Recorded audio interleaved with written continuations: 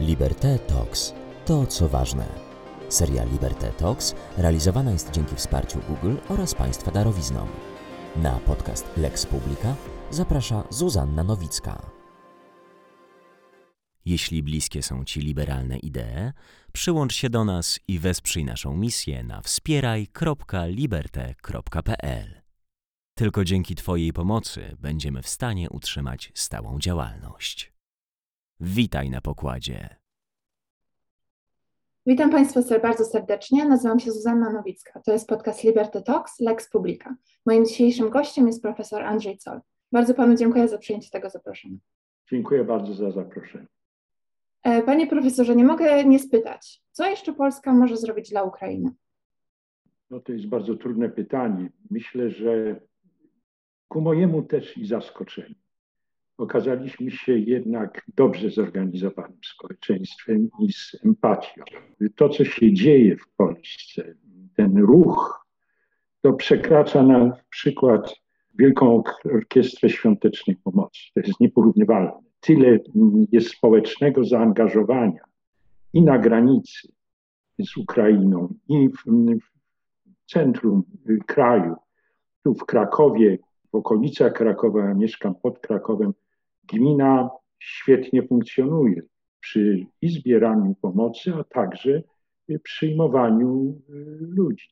No muszę powiedzieć, że mój syn trzy doby był na granicy z moimi wnukami i to jest powszechne, że bardzo wiele ludzi tu jest zaangażowanych. Cieszę się, że tak polskie społeczeństwo w tej chwili. A czy Pańskim zdaniem to zjednoczenie Polaków w obliczu wojny na Ukrainie coś zdradza na temat ich postawy wobec innych kwestii dotyczących jako społeczeństwa, takich jak praworządność czy zmiany klimatu? To oczywiście nie można tutaj mówić, że coś tu jest zmienione. Jest bardzo wiele spraw, które muszą być rozstrzygnięte właśnie w zakresie funkcjonowania prawa w Polsce. Natomiast te sprawy przeszły, i chyba słusznie, na drugi plan. Prawda, sprawa Ukrainy i wojny na Ukrainie jest teraz podstawowym naszym problemem i uważam, że bardzo dobrze, że sprawy polityczne, spory polityczne obecnie nie są na pierwszym planie na przykład programów telewizyjnych, prawda? Ja oglądam TVN, to w ogóle nie ma praktycznie tej codziennej polityki, prawda, i łódzki, która występuje między poszczególnymi osobami zaangażowanymi w polityce. Natomiast jest cały właściwie czas, idzie relacja z Ukrainy i problemy ukraińskie są omawiane. Natomiast, jak już powiedziałem, to nie zeszło z porządku dziennego. Sprawa naszej stanu praworządności w Polsce musi być rozwiązana. To nie zostało, prawda, skreślone z porządku dziennego. A czy potrafiłby Pan powiedzieć, jak zmobilizować i zjednoczyć Polaków również wobec tematu praworządności? Tu jest bardzo trudno, dlatego że jednak jesteśmy bardzo podzieleni. W sposób, który nie do końca może być racjonalnie wytłumaczony. Ale doszło do rzeczywiście bardzo poważnego pęknięcia społeczeństwa i to nie tylko na linii PiS i antyPiS, prawda, ale również i w tym antyPiSie jest dosyć dużo różnic, które utrudniają opracowanie jakiegoś planu, na przykład działań, które będą po objęciu władzy przez dzisiejszą opozycję. Myślę, że to nastąpi to w niedługim czasie, ale będzie bardzo trudno naprawiać to wszystko, co zostało przez te ostatnie 6 lat zrobione w Polsce. A takich rzeczy mamy bardzo wiele do naprawienia, ze względu na to, że opozycja nie jest do końca jednolita. To jest wspólnym jakimś punktem to jest to, że trzeba odsunąć PiS od władzy, ale co będzie potem, to już jest nie tak zupełnie jasne. I to jest podstawowym naszym problemem dzisiaj to jest opracowanie planu poprawienia stanu naszej praworządności przede wszystkim. Rozumiem. I o ten plan właśnie chciałam pana spytać. Europejski Trybunał Praw Człowieka i Trybunał Sprawiedliwości Unii Europejskiej niejednokrotnie wypowiadały się, te trybunały niejednokrotnie wypowiadały się na temat statusu osób powołanych przez KRS w obecnym kształcie. Jednak nie ulega wątpliwości, że te wyroki są tylko punktem wyjścia, prawda? I jak pana zdaniem powinno się rozwiązać te kwestie na gruncie krajowym? Pierwszym punktem to jest właśnie Krajowa Rada Sądownictwa. Tu jest grzech pierworodny popełniony. W sposób niezgodny z konstytucją została uchwalona ustawa o Krajowej Radzie Sądownictwa przez Sejm w 2017 roku.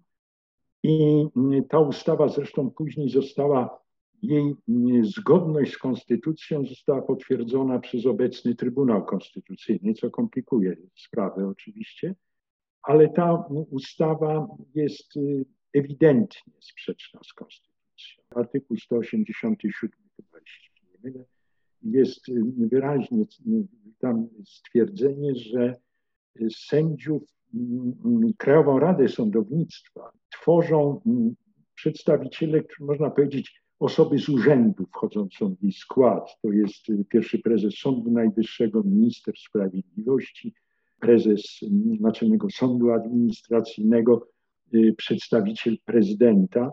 To są osoby, które niejako z urzędu, prawda, zajmują miejsce w tym organie.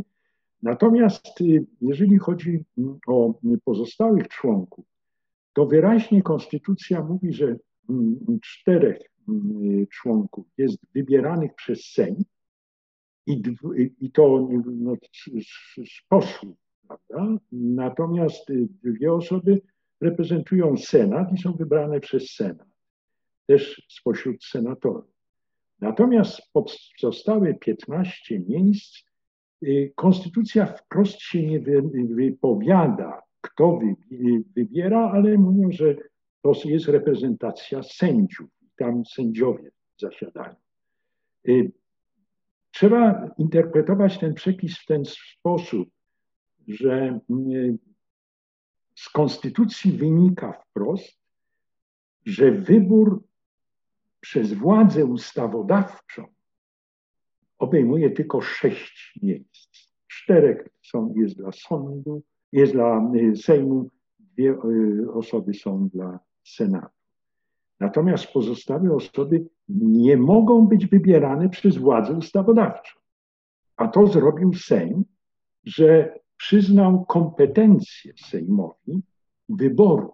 Sejm nie może, nastąpiło naruszenie nie tylko tego artykułu 187, ale przede wszystkim artykułu 10 i artykułu 173 Konstytucji, który mówi 10 o podziale władz, a 173 podkreśla, że władza sądownicza jest odrębna od władzy pozostałych władz, czyli władzy wykonawczej, władzy ustawodawczej. Także te 15 miejsc muszą być obsadzone przez sądy. Jak? To powinna powiedzieć ustawa o Krajowej Radzie Sądownictwa, ale nie przyznając kompetencji władzy ustawodawczej. Więc tutaj jest ewidentne złamanie konstytucji. No i teraz, jeżeli mamy złamaną konstytucję, jeżeli chodzi o powołanie organu, który ma dbać o niezawisłość sądu, niezależność sądów i niezawisłość sędziów, to nie może być to organ, który sam jest niekonstytucyjnie wybrany. No i stąd są problemy z tymi sędziami czy osobami, które są wskazywane prezydentowi przez tą nową Krajową Radę Sądownictwa. Jeżeli prezydent ich powołuje na stanowiska sędziowskie, no to podnosi się i słusznie podnoszą to trybunały europejskie, że podważana jest tutaj przez nie urząd sędziowski tych osób, że to nie są sędziowie. I to również znajduje odzwierciedlenie w praktyce polskich sądów, dlatego że coraz częściej mamy wypadki, gdzie sądy kwestionują, na przykład w drugiej instancji, kwestionują wyrok wydany w pierwszej instancji, w której w składzie orzekającym zasiadała osoba, która została wskazana prezydentowi przez Krajową Radę Sądownictwa w dzisiejszym składzie. I to jest oczywiście bardzo podstawowy problem, tutaj dochodzi jeszcze ta tak zwana Izba Dyscyplinarna Sądu Najwyższego. No bo to Ale jest... Izbę chciałabym jeszcze zostawić może na moment, bo jej kwestia, powiedzmy, że została już jednoznacznie rozstrzygnięta przez Trybunał Sprawiedliwości Unii Europejskiej, ale chciałam spytać, co z tymi sędziami z sądów powszechnych, którzy zostali powołani na wniosek na KRS. Mówił Pan w poprzednich wywiadach, że nie uważa Pan, żeby wszystkie te wyroki powinny zostać uchylone. Co w takim razie z nimi zrobić?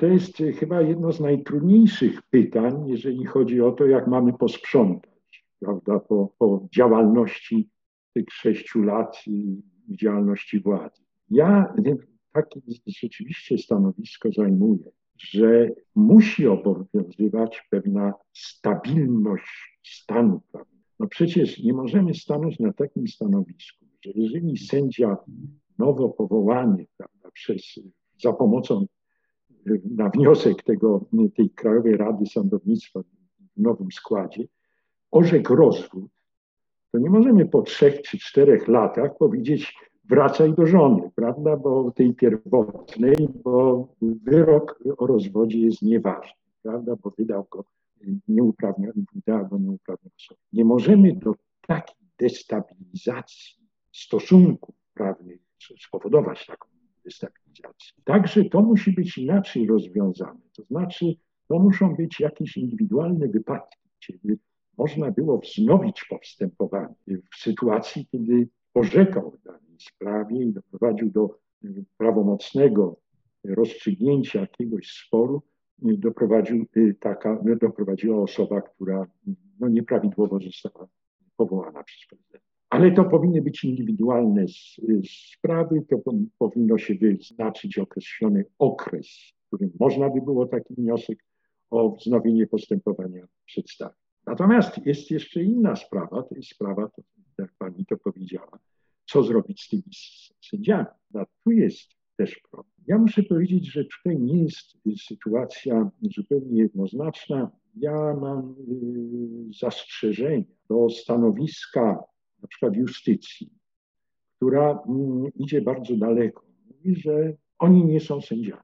W związku z tym muszą przejść na nowo, już przy udziale nowo wybranej Krajowej Rady Sądownictwa, prawidłowo wybranej, i przejść tą całą procedurę do powołania ich na stanowisko sędziowskie. Tu jest dla mnie pewien problem, dlatego że proszę sobie wyobrazić, że mamy osoby, które teraz w poprzednim roku, mam taką sytuację już sąsiadki wsi, w której mieszkam, która skończyła z pierwszej 10 z lokatą szkołę sędziów i prokuratorów.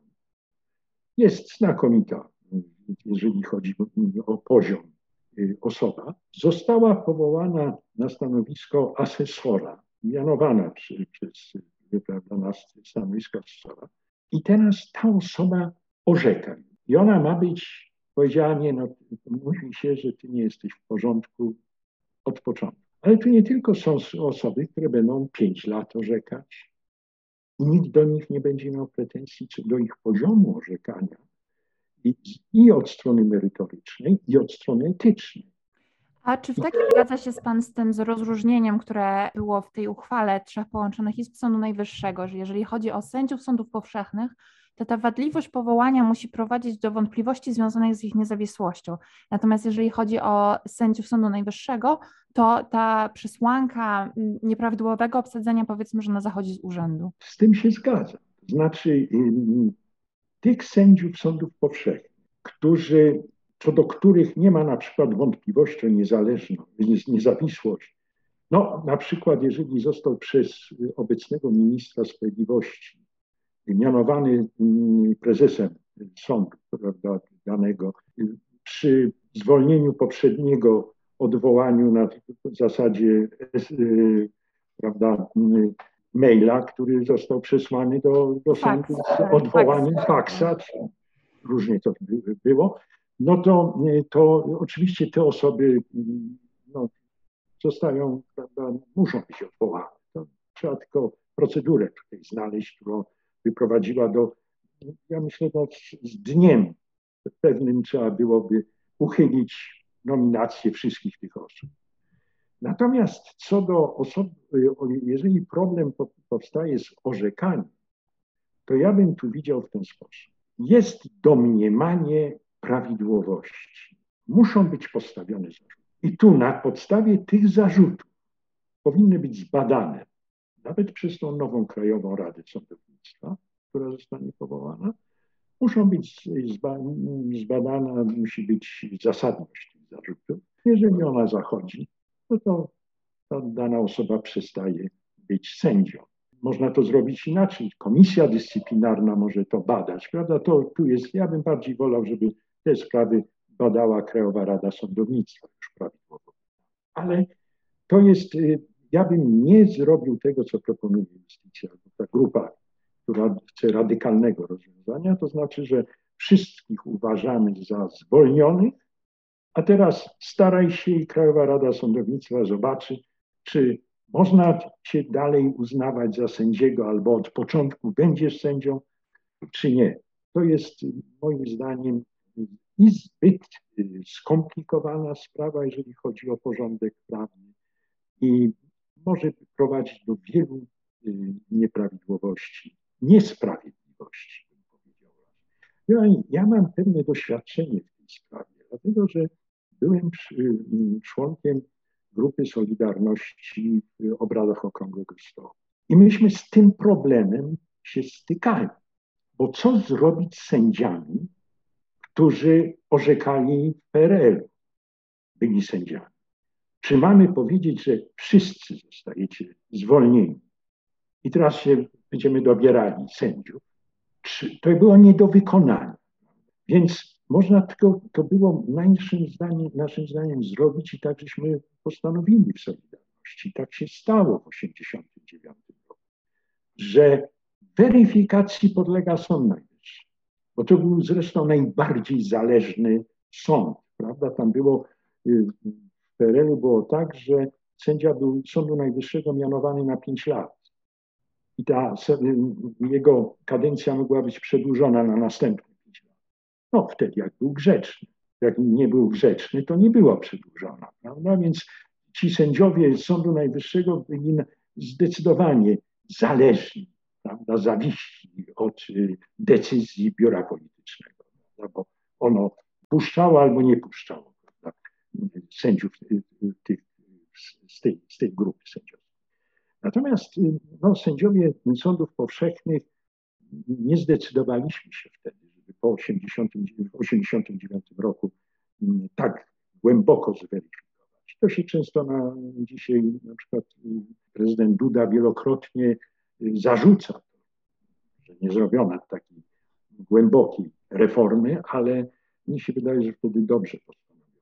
Myśmy opierali się na tym, że jednak właśnie powinny być konkretne zarzuty stawiane i wtedy można zwolnić takiego sędziego. Zresztą takie wypadki miały miejsce, komisje dyscyplinarne badały te sprawy. Panie profesorze, chciałam pana spytać też o Urząd Rzecznika Praw Obywatelskich. Profesor Łętowska powiedziała ostatnio, że jej znakiem firmowym, takim największym wyzwaniem, które przed nią stało jako pierwszą rzeczniczką, było przyzwyczajanie zarówno obywateli, jak i polityków do tego, jak funkcjonują rządy prawa.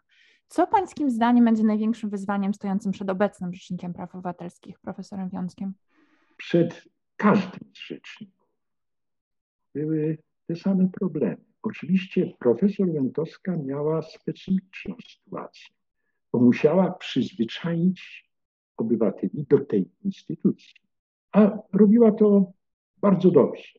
Miała zresztą trochę inną sytuację niż pozostali rzecznicy, bo miała ograniczone w dużym stopniu kompetencje. Dlatego, że rzecznik z 1987 roku, jak zaczęła funkcjonować pani profesor Łętowska, no miał całe dziedziny porządku prawnego wyłączony ze swojej misji. Nie mógł się wtrącać do policji, do milicji wtedy, prawda?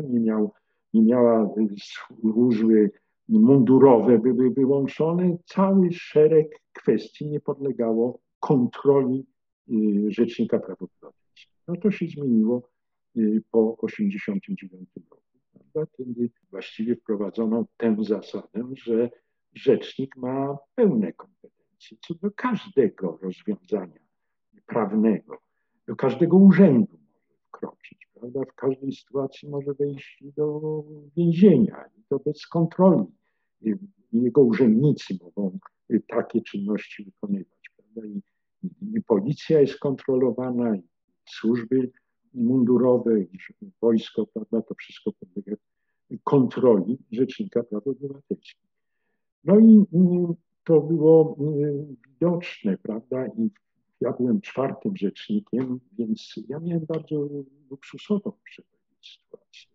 Bo i ten urząd był taki już zagnieżdżony, prawda? Już wiadomo było co. Tych spraw mieliśmy bardzo dużo. Jeśli dobrze pamiętam, to rocznie około 70 000 spraw wkraczało do mnie. A mogę spytać, jaki był najczęstszy temat? Jakiego one były najczęściej zakresu? No to były, proszę pamiętać, to był okres 20 lat już minęło prawie od mojego urzędowania, więc nie wszystko dobrze pamiętam. Ale to były sprawa pracy. Dosyć dużo mieliśmy spraw. Sprawy dotyczące różnych decyzji administracyjnych, sprawy na przykład z prawa budowlanego, sprawy karne też przychodziły do nas wiele, na przykład najpierw rewizji nadzwyczajnych, bo wtedy jeszcze były rewizje nadzwyczajne i kasacji składaliśmy w sprawach, które były bardzo istotne dla ludzi, a z drugiej strony bardzo trudne.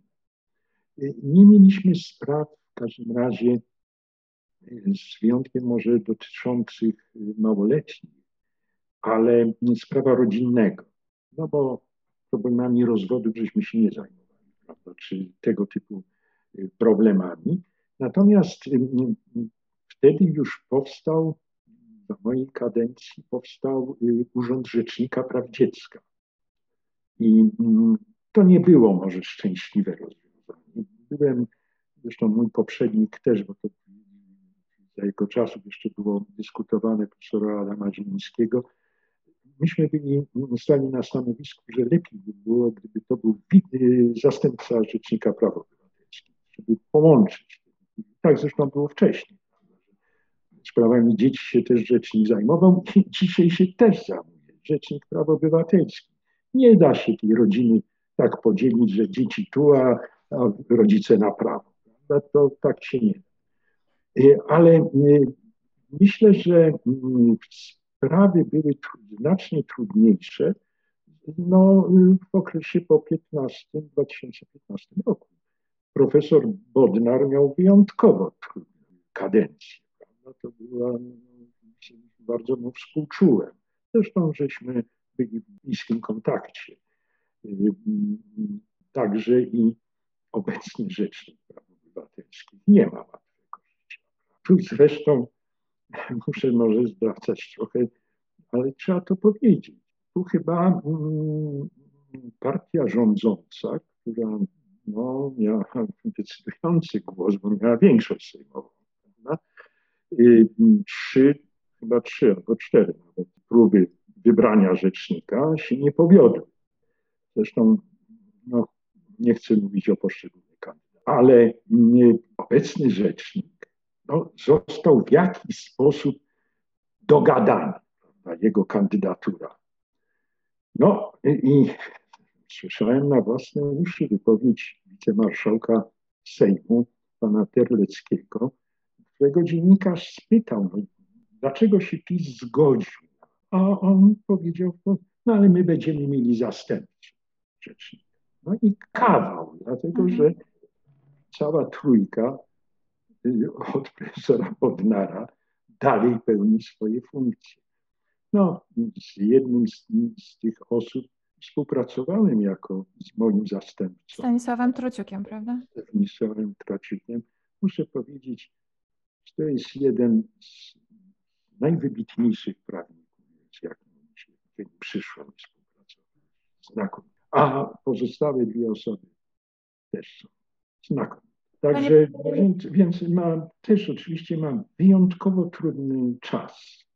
No, sprawa granicy z Białorusią przecież. No, to dla Rzecznika Praw Obywatelskich niezwykle trudne sytuacji. Do tego jeszcze była cały czas łamana konstytucja, bo nie miała prawa Straż Graniczna nie dopuścić rzecznika do granicy. On miał pełne uprawnienia, żeby tam działać i robić to, co uważa za stosowne. A jeszcze był problem, że i europejskiego chroniącego, prawda, prawa obywateli czy prawa człowieka też nie dopuszczono. No są sprawy niesłychane w państwie prawa. Właśnie dotyczy to kwestii, o której rozmawiamy, czyli o praworządności. Panie profesorze, kończy nam się już czas, więc zadam ostatnie pytanie. Będzie ono quasi osobiste. Sędzia Sądu Najwyższego Antoni Scalia powiedział kiedyś o przyjaźni z sędzią Ruth Bader Ginsburg, która, jak wiemy, reprezentowała zupełnie inne poglądy niż on. Ja atakuję idee, a nie ludzi. Ja mam jednak przeczucie, że pan nie mógł, jako były prezes Trybunału Konstytucyjnego, nie mógłby się zaprzyjaźnić z, powiedzmy, na przykład sędzią dublerem. Czy mam rację? No, co innego jest, czy byśmy mieli, na przykład jeśli byłbym zaprzyjaźniony z nim wcześniej, a on został dublerem, to myślę, że nasza przyjaźń by się skończyła. Nie potrafiłbym rozdzielić tych sytuacji, no bo podjął decyzję, wyrażając zgodę na pełnienie funkcji dublera, to znaczy, że został wybrany niezgodnie z konstytucją, złamał prawo. I teraz ta osoba ma decydować o tym, co jest zgodne z konstytucją. Jeżeli sam złamał konstytucję, jest nie do przyjęcia. No z taką osobą się nie powinno przyjaźnić. Nawet bardzo go tolerować. No, proszę panią, ten urząd, ten organ, Trybunał Konstytucyjny, no najbardziej oberwał. I najbardziej odczuwamy skutki tego, że zaraz w 2015 roku tak została pogwałcona konstytucja i przez Sejm, i przez prezydenta niestety. No bo prezydent, przyjmując ślubowania od tych osób, a nie przyjmując ślubowania od prawidłowo wybranych, no złamał konstytucję wtedy ewidentnie. Bardzo panu dziękuję za tę mądrą rozmowę i mam nadzieję, że te słowa będą dla innych też takim przewodnictwem, powiedzmy, w tych trudnych czasach. Dziękuję pani bardzo za zaproszenie, za rozmowę.